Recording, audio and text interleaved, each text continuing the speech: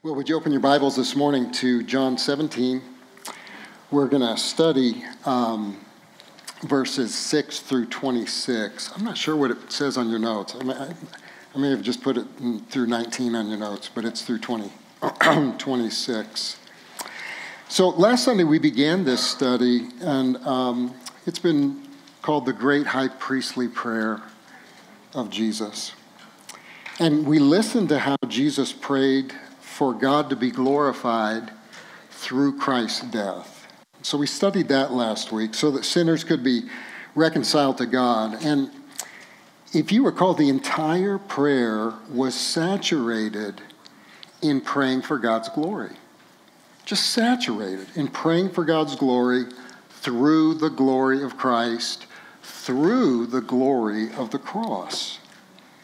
Jesus prayed that God would be clearly seen and believed in and adored and obeyed and worshiped for who he is in his character and in his mission.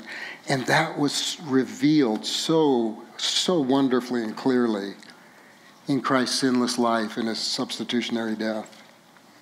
And then I asked you this. I asked us if our prayers were rooted in the prayers for God to be glorified in all things. And as I thought about that, I think that was a good question to ask, but I'm concerned that in my charging us to seek that the chief end of our prayers be the glory of God, that we should seek that the chief end of our prayers be the glory of God. I'm a little concerned that it could have sounded like you can't come to God in prayer unless your heart is right and you're ready. Oh Lord, I'm going to pray. And it's all about your glory. Because what if you're not thinking that? What if you're just heartbroken? I was concerned that I just would hate for somebody to think that you have to have your act together to come before God in prayer. So I'm sorry if that came across that way. When Jesus taught the disciples to pray, did you notice that he did not start off with hallowed be thy name? How did the prayer start? Our Father who art in heaven. Guys, this is the Jesus who said, come to me, all who are weary and weighed down with heavy burdens, and I'll give you rest. We come to him just as we are. And as we lift up our hearts and our needs to him, we will, by the work of the Holy Spirit, by the illumination of Scripture, we're going to remember that what we most need is for him to be glorified. What we most need is to see him clearly again, because my vision has gotten real blurry because I'm looking more at my circumstances, or I'm looking more at my sin, or I'm looking more at what I'm wanting or what I don't have more than I'm seeing him clearly. So to be glorified, that's what it means. Lord, I most need for you to be glorified. I most need for you to clearly reveal to me again who you are and who I am in you. I most need that. And as he's glorified, isn't that the result? What's the result? Our joy. We used to say that around here a long time ago. We used to say, God's glory, our joy. God's glory, our joy. They're very good friends. They're really inseparable. So what we need in every test, every tragedy, and every triumph is for God to be glorified, for eyes to see him ever more clearly, for who he is, not to stop there, but so that we will show the world more clearly who he is. So I hope our prayer time this morning will reflect that. And then this morning we're going to learn how Jesus prayed for God to be glorified through his disciples. So last week is how he prayed for God to be glorified in him. But this morning we're going to listen to him pray for us. And be mindful that as we're reading this on the pages of our Bibles, Jesus is standing at the right hand of God. praying these things in an ongoing way, even now. So as we listen to Jesus pray for us this morning, I'm going to ask you a few questions, just as you're thinking through this text. Do you pray for yourself and for others in the way that Jesus prays for us, that we're going to see in this text? Are your prayers, do they conform? Are they patterned along the same lines as the prayers that Jesus prays? Do we desire for ourselves and others the desires that Jesus has in this passage for us? How about this? We'll pull one out from there. He's going to make a big deal about unity. Do we make a big deal about unity? He's going to mention it 4 times. His prayer is filled with it. He's about to die, and what's most on his heart is the unity of his people. And you know what? It just hit me. I almost broke down crying. This morning, I thought, I just had this flashback to my dad.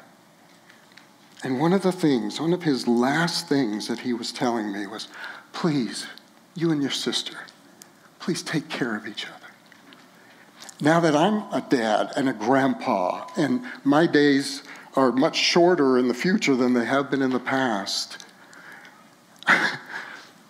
one of my biggest hopes is that Will and Micah and Joshua and Kelly and Marissa and Alexis and Tatum and Liam and Adeline and Anna to be born in December, and oh God, please keep them one.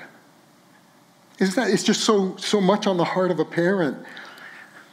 Is unity a big deal for us here at Sovereign Grace Church? In the same way that it's a big deal for Jesus? Is unity a big deal in your marriage? Don't even come through the church doors or to a small group. What about just right at home? Is unity as important to me in my marriage as it is to Christ in his prayers? Is our witness to the world as important to us as it is to Jesus? And you're going to see that in these prayers too. So the main point for the morning is this. God calls our prayers to Jesus to follow the pattern of Jesus' prayers for us. So now, remember what I said. So we're going to go to prayer. And let's go to prayer right where we are, right where our heart is right now. So I've hopefully, asked you some questions I think it's good to be challenged. I think it's good to be challenged and to ask, where are we? How are we growing? But we're not coming to the Lord because we're perfect in these things. We're coming to the Lord because we need him so much. Amen. And you know what? This is how he's standing, right? He's not going, well, good try, but that really wasn't prayer. No, he's saying, come. Pray. And in fellowship with me, let me shape your prayers for my glory and your joy. So Heavenly Father, we do come to you. And we come to you on the basis of Christ's work on the cross for us. Not on the basis of any righteousness of our own, because we have none. We have none without you. And God, we're so thankful that you invite a busy people, busy people, so distracted, worried about lots of things, wanting lots of things. Oh, God, and you still say, come. And we would say, well, Lord, we haven't really been thinking you as much as we should be thinking of you this week. We haven't really been thanking you like we should have been thanking you, and you still say, come. Oh, Lord, but we've been praying more about us and not more about your glory, and you still say, come.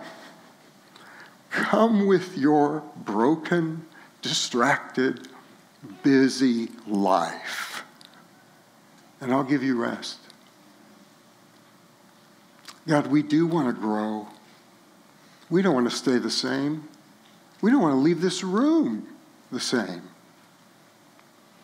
So as we seek you in prayer this morning, would you help us have ears for the prayers that you pray for us, so that we could be praying for ourselves and for others the things that are so important to your heart. Thanks for showing us your heart. Thanks for loving us with the same love that you have for Jesus. We ask these things this morning in Jesus' name. Amen. I can tell when I'm more nervous than usual because I get cotton-mouthed. Do you know I get nervous every Sunday? 30 years. You're still nervous 30 years after? Yeah.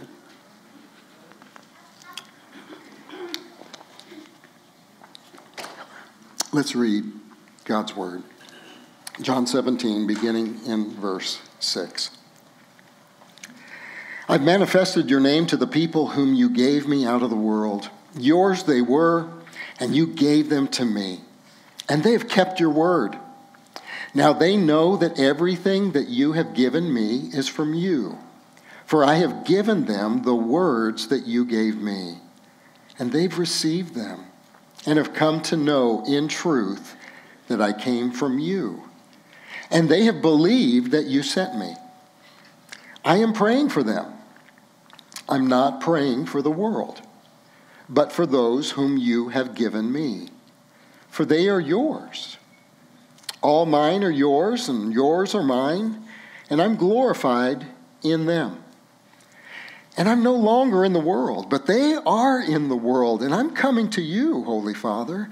Keep them in your name, which you've given me, that they may be one, even as we are one. While I was with them, I kept them in your name, which you have given me, and I've guarded them, and not one of them has been lost, except the son of destruction, that the scripture might be fulfilled. But now I'm coming to you, and these things I speak in the world, that they may have my joy fulfilled in themselves. I've given them your word, and the world has hated them, because they're not of the world, just as I am not of the world. So I do not ask you that you take them out of the world, but that you keep them from the evil one. They are not of the world, just as I am not of the world. Sanctify them in the truth. Your word is truth. As you have sent me into the world, so I've sent them into the world. And for their sake I consecrate myself, that they also may be sanctified in truth.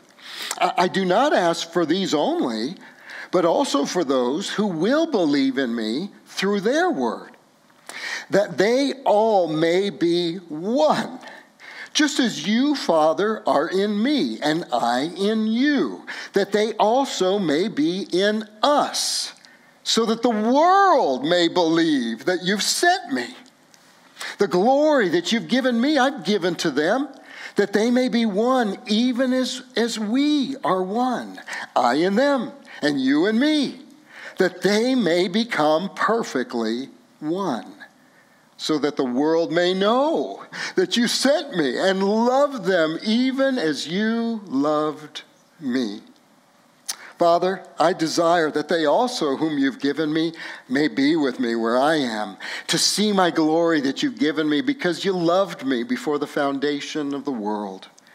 O righteous Father, even though the world does not know you, I know you, and these know that you have sent me. I've made known to them your name, and I will continue to make it known, that the love with which you've loved me may be in them, and I in them. So back to our main point. God calls our prayers to Jesus to follow the pattern of Jesus' prayers for us. So let's start in verse 6 and kind of unpack kind of the context of there's a transition. You can kind of sense this transition of Jesus saying, I've been with them and I'm about to not be with them. And so verse 6, he begins to pray specifically. Verse 6 through 19 is specifically for those 11 disciples. And he says, I've been with them. I've manifested your name to the people who you gave me out of the world. Yours they were, and you gave them to me, and they've kept your word. And so notice that God gave a people to Jesus to save. I think that's just important. Before the foundations of the world, God in his sovereign grace gave to Jesus a people for him to save. So in other words, believers are treasured gifts from God to Jesus.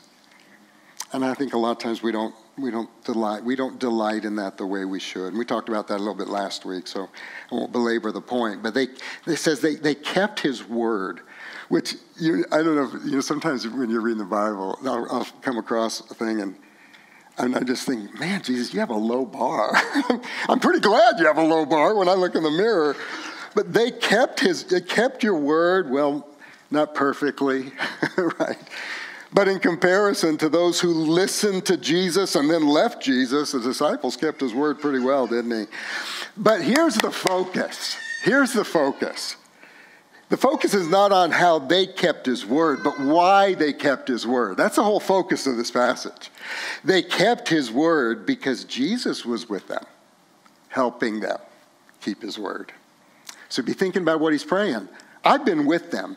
And the reason they keep believing is because I'm giving them grace to keep believing. But I'm about to leave. So what needs to happen to keep them believing? So verse 7, he says, they know everything that you've given me is from you.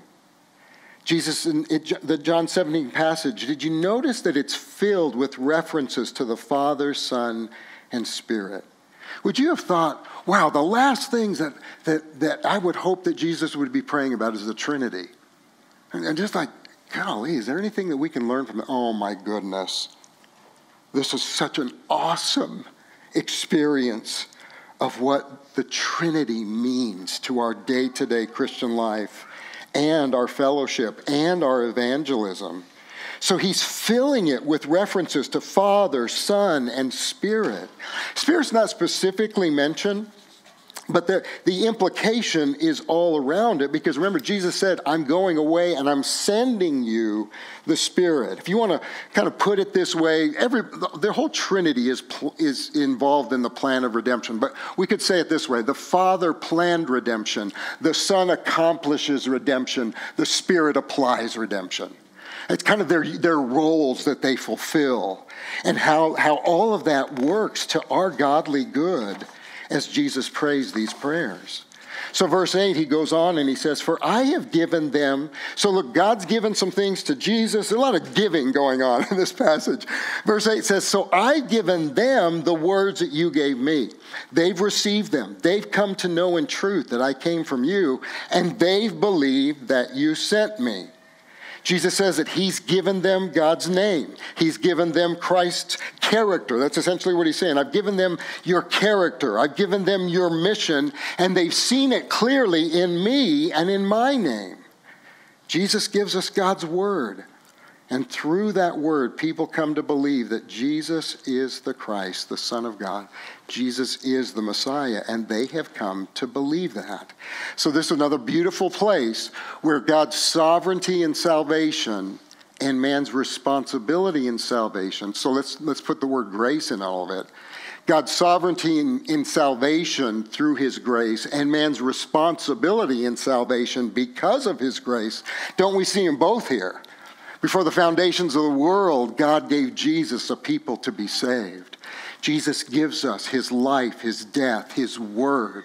And God uses all of that to open the hearts of his people to follow him in faith.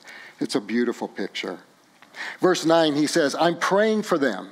I'm not praying for the world, but for those whom you have given me, for they are yours. Now that may strike you funny to begin with. I thought the Bible says God so loved the world that he gave his own. Why wouldn't he pray for the world? Well, the story's not done yet. Christ is saying, I'm praying for these so that through their word, their work, and their witness, the world will come to know Jesus and his love. So he's praying for his people so that his people might be the light in the darkness, right? So God loves the world, but there's a means for God to get his love to the world, and that's through the church. Verse 12, he says, while I was with them, I kept them in your name. Not one of them was lost except the one that was never saved. I kept them faithful to your character, your will, and I kept them believing. And then verse 11 says, but I'm no longer in the world. They are in the world, and I'm coming to you to pray for them in my absence. So Jesus was no longer going to be physically present with them. So now let's lean in to see how he prays for us now that he is seated at the right hand of God and the Spirit has come to apply the salvation that Jesus gives us, to give us the presence of Christ, the ongoing keeping work of Jesus in our lives. So the first thing he prays for is protection. And I just tried to keep this really simple because I have this tendency to want to then elaborate just in the subtitle. I just, too often I'm making sermons out of subtitles. And it's just so, pray for me. So this is my effort to try to stay a little more focused and a little more simple. But the reason I thought, I'm not satisfied with just that protection, because I just wonder, what comes to your mind first? He prays for my protection. So really, what would, you don't have to say it out if you don't want, but what comes to your mind first? I'll tell you what, I'm Mr. Unspiritual Man. So when I think, he wants to protect me, I'm thinking, oh man, I hope he'll protect my retirement. Hope he'll protect my health. Man, my esophagus. Do you hear some hoarseness in me today? That's not because I'm sick or anything. That's reflux. That's that constant reminder. I really need Jesus. I just really need Jesus because of what that does to my voice and throat and things. So Lord, will you protect my esophagus? Yeah. And these aren't evil things or bad things. But is that what Jesus is first talking about? Or I asked you this question, what do you need Jesus to most protect in your life? Maybe that's a better question to ask. What do you need him most to protect in your life? And not just thinking about these 70 years. This life is a shadow. It's a vapor. What do you need him most to protect when you look at eternity? It's our souls. Let's see if it's in the text. Good answer. Is it in the text? Yes, it's going to be in the text. So verse 7, Father, keep them, protect them, guard them, hold them fast. We sing all these songs. Keep them in your name. Keep them in the truth that I've given them. Keep them believing and obeying the truth which has been perfectly revealed to them in Christ. Jesus knows that of all the things that we would ask God to protect, that what we most need is for God to protect our faith. Before Tim Keller died, I don't know if you heard in an interview, he said, I'm so grateful. I'm so grateful for people who come and ask me, what's happening with your cancer? How can we pray for your cancer? As though the cancer was the biggest thing. And Tim Keller said, well, here's where I am with my cancer. But can I ask you to redirect that? Still pray for me. I would love for God to heal my cancer. But what I need him to help me with more is my faith. So I want you to think, what's the biggest problem you're facing right now? It seems like I need the outward circumstances of my problems to be resolved. Well, that? Or I need stronger faith. I think our answer would be faith when we think about it, isn't it? Right? And that's what Jesus is even right now praying for. Lord, I know my people are hurting. I know this one has a broken heart. I know this one had a bad diagnosis. I know this one's having struggles with their finances. I know this marriage is really rattled right now. I know this parent's heart is broken. I know. Keep them believing. Keep them believing. Keep them believing in my faithful character. Keep them believing in his faithfulness. Keep them believing in my promises. Keep them believing in my providence. Those are great ways to protect us, aren't they? And he says they're about, you can put it back here, he's praying for the 11. This is a group of cha-cha men. This is a group of knuckleheads who are about to go prodigal. They're within hours of abandoning me. They're going to be unfaithful. Oh God, protect their faith. They may wander, but would you draw them back? Keep them believing. Isn't that what Jesus said to Simon Peter? This is in Luke 22 when he says, Simon, Simon, behold, Satan has demanded to have you, that he might sift you like wheat. Have you ever felt like your life is just being sifted like wheat? But I've prayed for you that your faith will not fail. Is that just for Peter? Not according to John 17. This is for every believer. Do you know why we don't lose our salvation? Because Jesus ever lives to make intercession for his people. And as long as Jesus is praying for our faith and our salvation, it's impossible for us to be lost. Yeah, amen. Amen. So he's praying for our protection. There's more to it than that. He talks about keep them from the evil one. Keep them from believing his lies. Keep them from believing the condemnation that he loves to dump on us. A condemnation that speaks about us as though we were still dead and guilty in our sins, rather than forgiven and declared righteous in Christ. Are you struggling with the condemning voice of Satan? I'm not mom enough. Here's another condemning voice of Satan. All you're aware of is what you're not doing right as a mom or a dad or a husband and wife. But meanwhile, do you notice? You're not. We're noticing all that we're falling short in and deficient in. And we're not noticing all the grace God has given us to love and persevere and keep going and keep not giving up and all of these things. Because we're not. I hope you don't have this little thing like, I did good there, God, didn't I?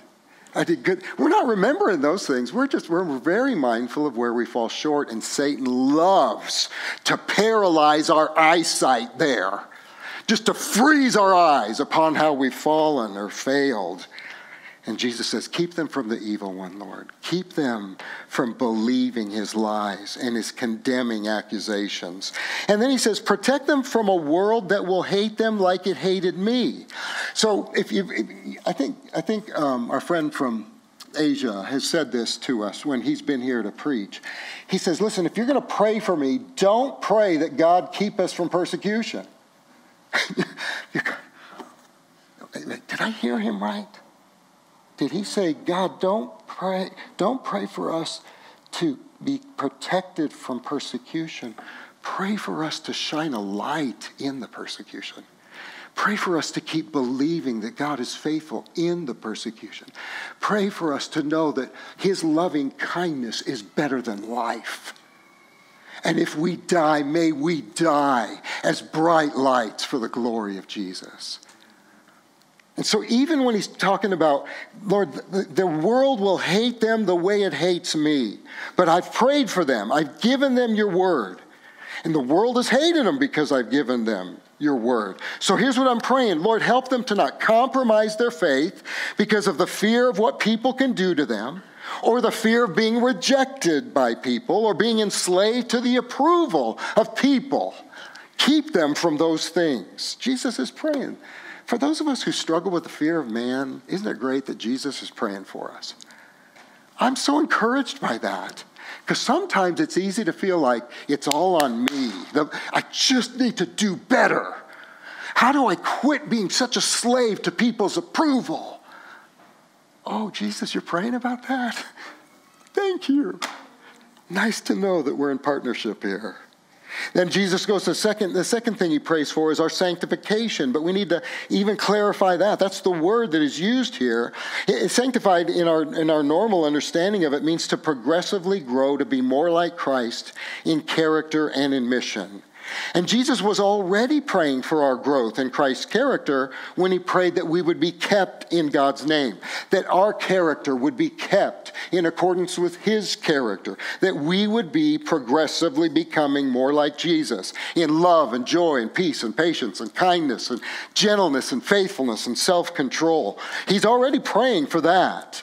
But this is a different expression here. This word sanctify here means to, Lord, may they be set apart as holy. May they, and even more importantly, may they understand that being saved means to be set apart as holy. To be set apart for sacred service. At the youth retreat this year, it was on the holiness of God. Not too many youth retreats preach on the holiness of God, sadly. And I'm so glad that Philip Estrada had just the heart and the vision that this is something that, for such a time as this, our young people and our parents need to be reinvigorated about the doctrine of holiness, God's holiness and our holiness. And we unpacked Isaiah 6 to the kids. And we used a phrase to them that said this: we exist. See if you guys remember. You guys are good. Pastor, that was like 17,000 years ago.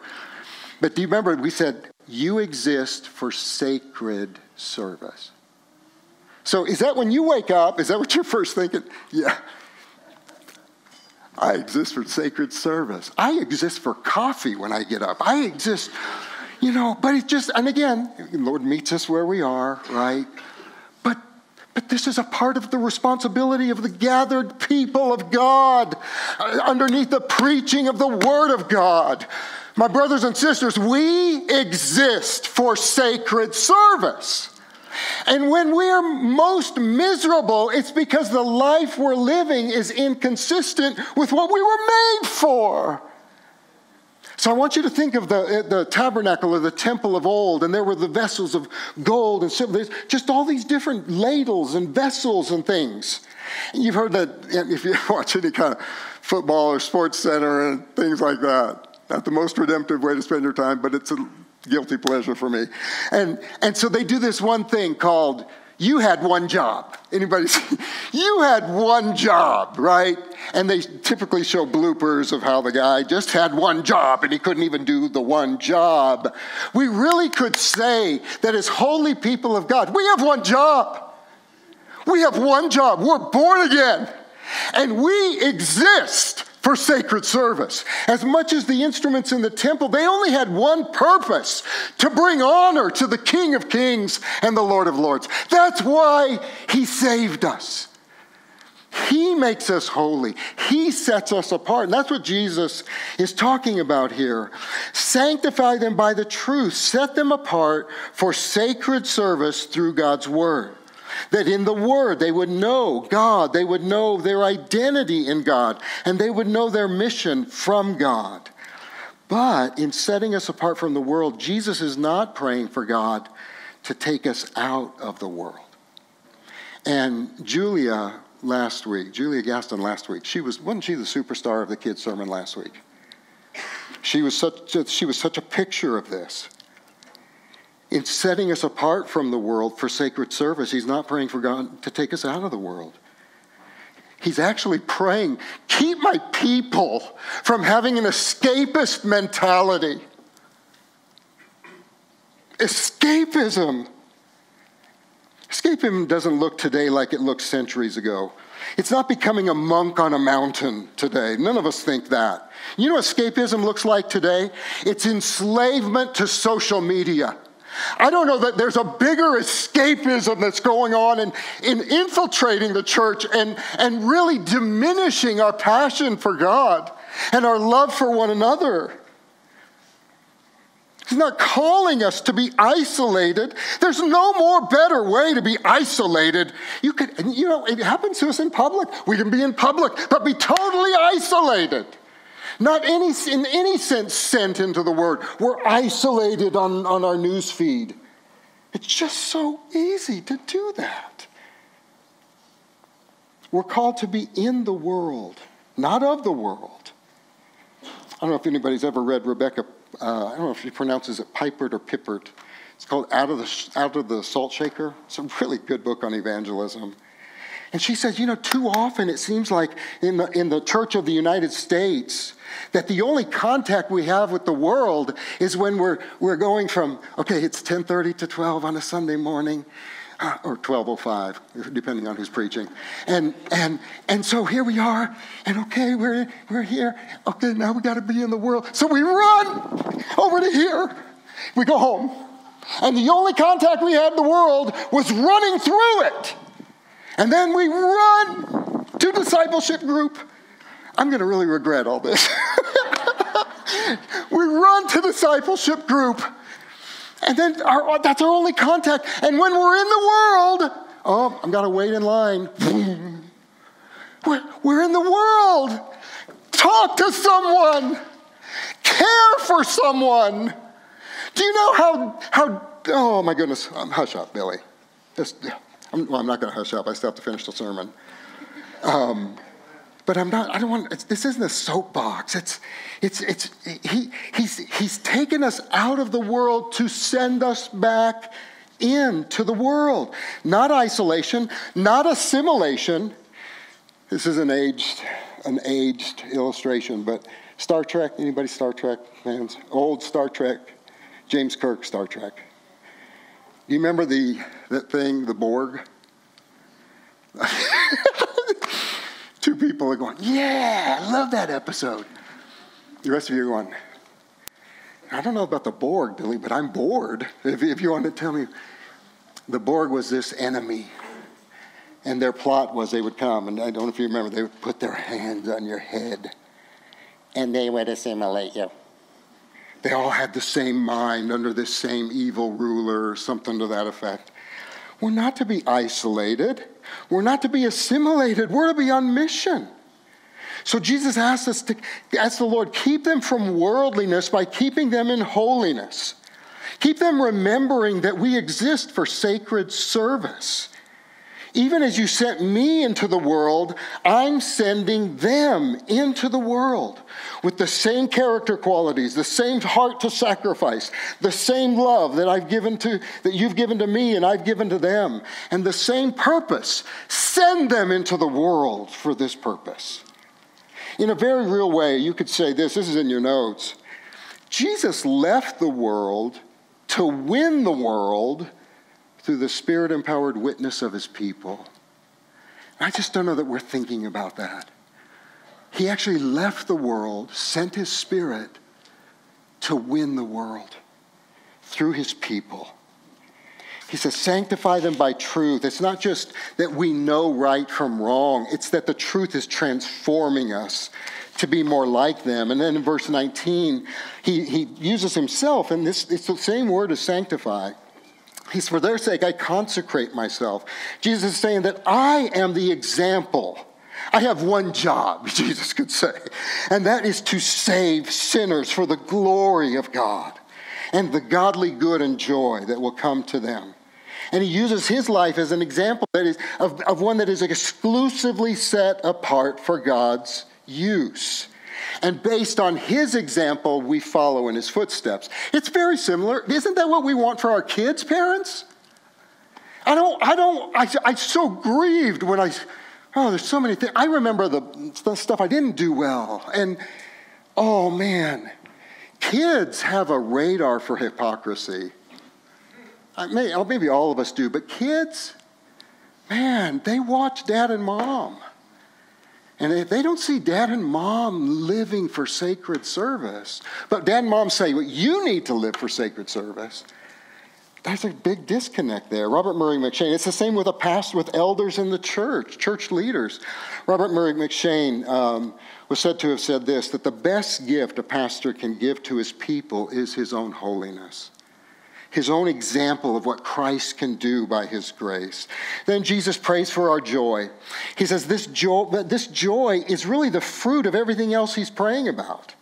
So we should count it all joy that the Spirit is present in us, that the truth has been given to us, that God is protecting our faith, that God is sanctifying us in the character and in the mission of Christ, that Christ overcame the world, the devil, sin, death, and judgment, that God loves us with the very same love that he has for Jesus. This is contented satisfaction. I wish I knew how to describe joy. This is just an effort, just a falling short effort. Contented satisfaction in all that God is for us in Christ. I would say that's at least a halfway decent definition of joy.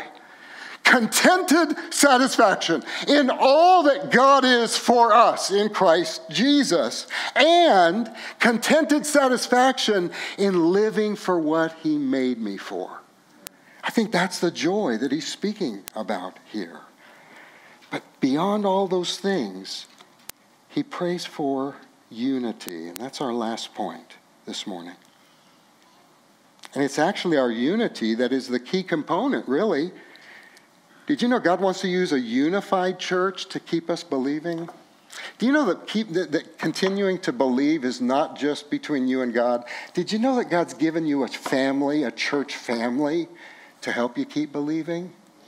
How many of us have experienced directly God's grace to keep believing because of the people he's put in our lives? So that's part of it.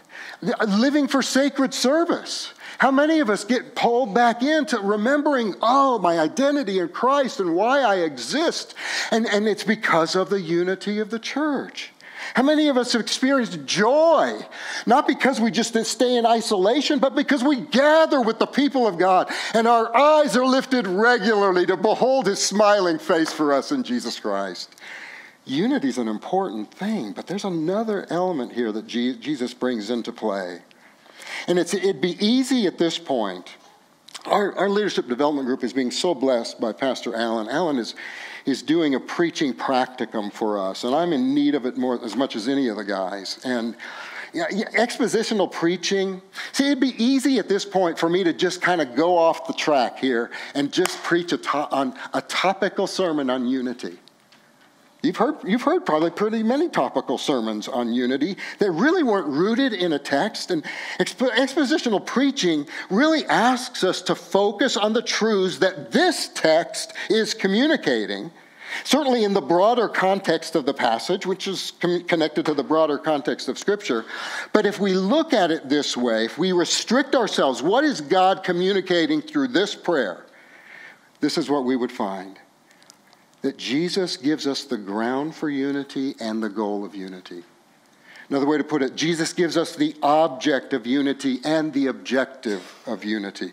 Jesus gives us the foundation for unity and the ambition for unity. However, whatever most floats your boat and resonates with your heart there. Verse 20, who is he praying for? Well, here, he's not praying for the 11 anymore, but for all who would believe in Jesus because of the word that was written down by them and the word that was preached by them as apostles of Christ. So I would just say this. Did you know your name is in verse 20? Your name is there. Have you come to believe in the Lord Jesus Christ as your Savior? Isn't that? That's me. That's me. I've come to believe because of the word of the apostles. I've come to believe. Isn't it a cool thing that he's praying for Sovereign Grace Church of Midland? It's just so good. Verse 21, what is he praying for? That they be in us. That they be one, us, that we be one, just as you, Father, are in me, and I in you, that they may be in us. And this is so important to Christ that it's in a bunch of verses. We start in verse 11. It's in verse 21, verse 22, and verse 23. You think it's weighing on his heart, the unity of his people? You bet it is. And do we want the unity as much as Jesus wants it? Are we praying for it as regularly as Jesus prays for it? So let's talk about that. What kind of unity? Well, it's the unity that the Father and Son have. So it'd be so easy to go looking for earthly illustrations of unity. That's not what the text does. And that's the problem with the potential topical sermon on unity. Jesus is rooting unity in an out-of-this-world illustration, not an of-this-world illustration. It's the unity of the Father and the Son and the Spirit. And he speaks in this kind of language. So it's not just the reference point for unity. Then there's a reality of that unity already being given to us and blessing us. And he keeps using these words, in you, in me, in us. So that's the language of union. Don't rush by those short little snippets. In Christ, in the beloved, in him. What is that saying? It's union. We're vitally and literally connected to Jesus. Baptism is a picture of the union. When the baptizee, oh, pray for me. When the person being baptized, they go into that water and they come out soaked. And there is a union. There was water and the person. And now you can't tell where the water ends and the shirt begins because they have become one. Communion. We take the wafer and the cup, the juice, and it becomes one with us in our system. The vine and the branches that Jesus has talked about. There's a union. And we're not only united to Christ as individuals, but also united to Christ as a body. That's what I don't know, maybe we need to change this. COVID made us go to the cups, the hermetically sealed. What does hermetically mean anyway? But hermetically sealed cups so that you'd be assured that I didn't cough on it when it was being made, And what's so sad about that is it was one loaf, right? That all the pieces of bread came from. It was a very vivid illustration that there's a union. There's a union that I'm experiencing with my piece of bread, but my piece of bread is not just a personalized piece of bread. It's a part of the body of bread. It's his body. We are one in him. We're united to Christ as individuals, yes, but we're also united to Christ as a body is to its head, as a temple is to its cornerstone. The basis of our unity is our union with Christ. So there's the foundation, there's the objective, there's the ground. That's the foundation of our unity. It's our union with Christ. That's the foundation. Our union with Christ and his union with God and God's union with him dictates how we're to understand unity and how we're to pursue and protect and preserve unity. We don't create unity. God gives the unity to us in salvation because it's the same Christ who indwells all of his people, the same Spirit who indwells all of his people. He gives us the unity. It's our job to cultivate it and protect it and preserve it. And that's going to be our closing verse for the morning. You'll see that in a minute. Precious ones, our unity as a church will grow not because we're seeking unity. And that's the problem, I think, of a thematic message on unity that is disengaged from the flow of Scripture. Our unity will grow not as we seek unity. Our unity will grow as we seek Jesus. That's how our unity will grow. Our experience of unity is the fruit of our union with him. This is Tozer. This is so good. Some of you guys may have seen it. It's in your notes.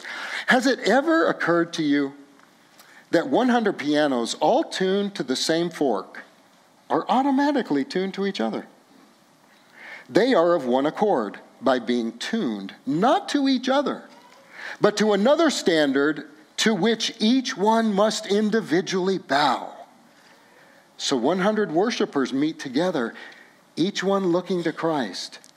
They are in heart nearer to each other than they could possibly be were they to become unity conscious and turn their eyes away from God to strive for closer fellowship. I can do this as a husband. I know I did this as a dad. I probably do this to you as a pastor, that sometimes the standard for unity is not Jesus and his gospel.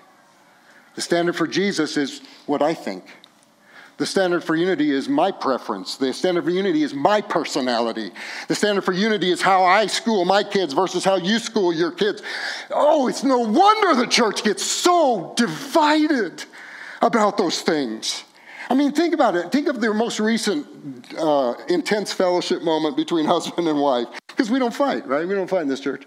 We just have intense fellowship. And so there's this, but chances are, you weren't tuning your hearts to the tuning fork of the gospel.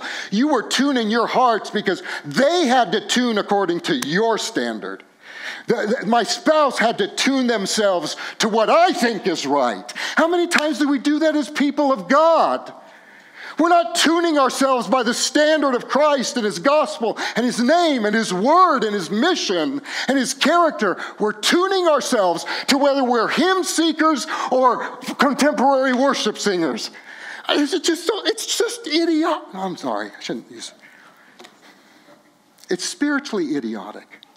Does that make it any better? I don't know if that makes it any better. In premarital counseling, you've heard this. Other people say I didn't make it up, but we give the couple the little triangle, and at the point of the top of the triangle is Jesus, and over here is the husband, and over here is the wife. And we talk about where are they not in unity? Where do they not have fellowship with each other? Where are they distanced from each other? Where are they aggravating each other? And the chances are, and are they working on it? And a lot of times people say, we've tried, Pastor. We've tried to get closer together. It ain't going to happen. We're just, what do they call it in divorce papers? Irreconcilable differences. That's us, Pastor. Well, yeah, of course.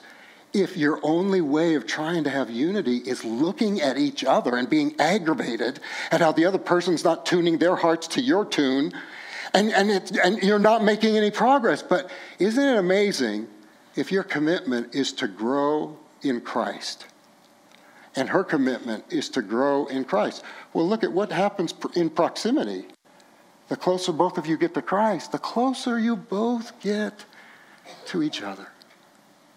That's the unity that Jesus is praying for.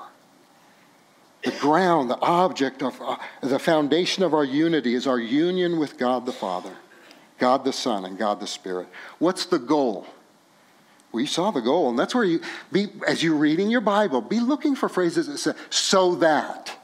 So here's the ground of unity. It's our union with Jesus. What's the goal of the unity? So that the world may believe that you've sent me. That's verse 21. When the world sees our unity with Christ, our unity in Christ is caused by our union with Christ, a union and unity that's filled with love and fellowship and glory in the enjoyment of the Father and Son and the Holy Spirit. A love and a unity that is outside this world, that is broken into this world in the person of Christ. They will see that only God and Jesus could bring about a love-drenched, grace-motivated, spirit-empowered unity regardless of your race. God, make our church family a foreshadowing of heaven. Please bring into Sovereign Grace Church people from every ethnicity that's in Midland. Please, God, make us look a little bit like a preview of heaven here. A unity amongst all those ethnicities and races, regardless of your age, from old to young. That means older people need to be praying, dear God, I'm older, and I think I've just kind of grown away from a heart for the next generation. Please, God, I want to have a heart for the next generation. It may not be my primary focus of ministry. And as a young person, I want to serve the Lord as an 8-year-old in our church. And I want to be a blessing to the older people of our church. And regardless of your income, education or lack of education, regardless of male or female, Jesus gives us a unity in him that is to be experienced amongst us. Only God can do something like that. Our unity in Christ empowers our witness for Christ. So I want you to ask yourself, so moms and dads, let's start there. Let's start in marriage. Do you see how important your unity is as a Christian man and a Christian woman in communicating the gospel to your kids. There's a power. There's a power in working through your problems, in reconciling the way you've been reconciled by God to Christ, in forgiving each other the way Christ has forgiven you. You may have spent the last 5 years arguing. You spend 5 minutes in repentance and forgiveness and confession, and you watch what happens to your kids. You watch what happens to your kids. Why? I'm not saying it. God's word says it, that they may be one so that the world may know you sent me. It's powerful, isn't it? God, keep us from ever again praying, oh God, make us more evangelistic, give us souls, give us this, give us that, without praying, oh, and God, grow our unity in Christ. Grow our unity as a husband and wife. Grow our unity as a small group, as a discipleship group. Grow our unity as children's ministry workers. Grow our unity as worship team members. God, grow our unity so that when people come in here, they see diversity that are gathered around the one Savior, Jesus Christ. Thomas Manton put it this way: divisions in the church breed atheism in the world. Unity is a powerful force. It's a powerful force. Eric, go ahead and come on up and bring the team up. There were lines in Charlie Brown that just have such great implications for sermon illustrations. Here's the power of unity. So it's a silly kind of thing, but you'll see where I'm going.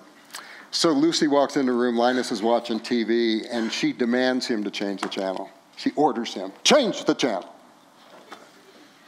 And so Linus says, who made you the boss of me? Right? We used to say that all the time as kids. Who made you the boss of me? She says, I have an organization of 5. And she puts up her hand. 1, 2, 3, 4, 5. Little brother, they're not much by themselves. But when they come together, I'm the boss of you. It's a force to be reckoned with. And then the thing ends, he leaves the room and he's looking at his hand and he says, how come you guys can't get together like that? But think of it, guys. Think of a snowflake. Oh, what a pretty snowflake. But it's not changing the world. Snowstorms change the world. It's amazing when these little fragile individual pieces, when they get together for a common purpose, we don't leave our houses. And in Midland, that means like an inch of snow. Oh, wow, we can't go anywhere. The redwoods. Let's have some fun with this. David, Robin, can you help me? Can you stand up okay? Okay. She just had a little surgical procedure.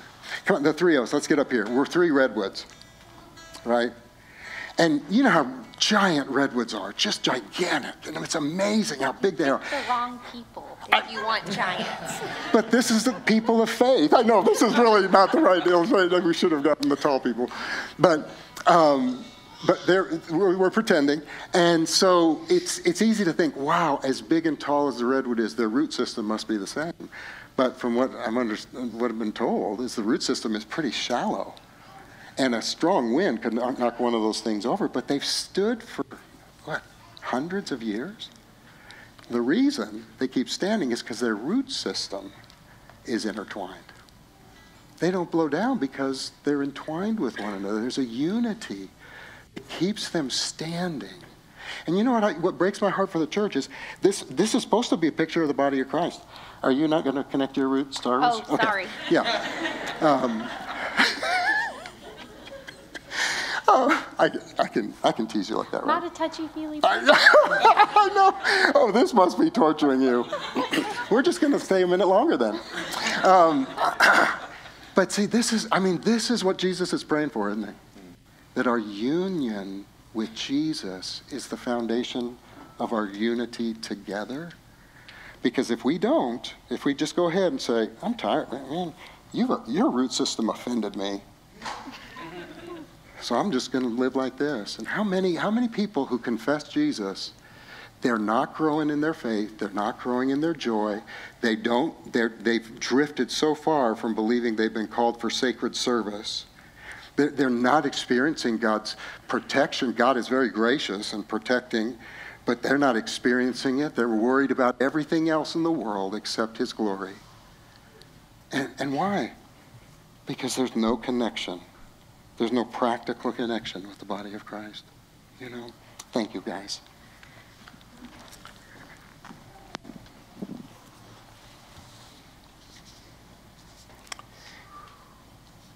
So I'll just ask you this morning. I think it'd be remiss if I didn't at least point out, what are some unity killers that might be lurking in your heart or maybe ruling your heart? There's just a little list here. Jealousy, pride, selfish ambition, sinful comparison, bitterness, unforgiveness, gossip. The Lord nailed me on this one because I was thinking, I don't think I'm gossiping too much. What a standard. I don't think I've been gossiping too much. Like, well, just once a week is okay.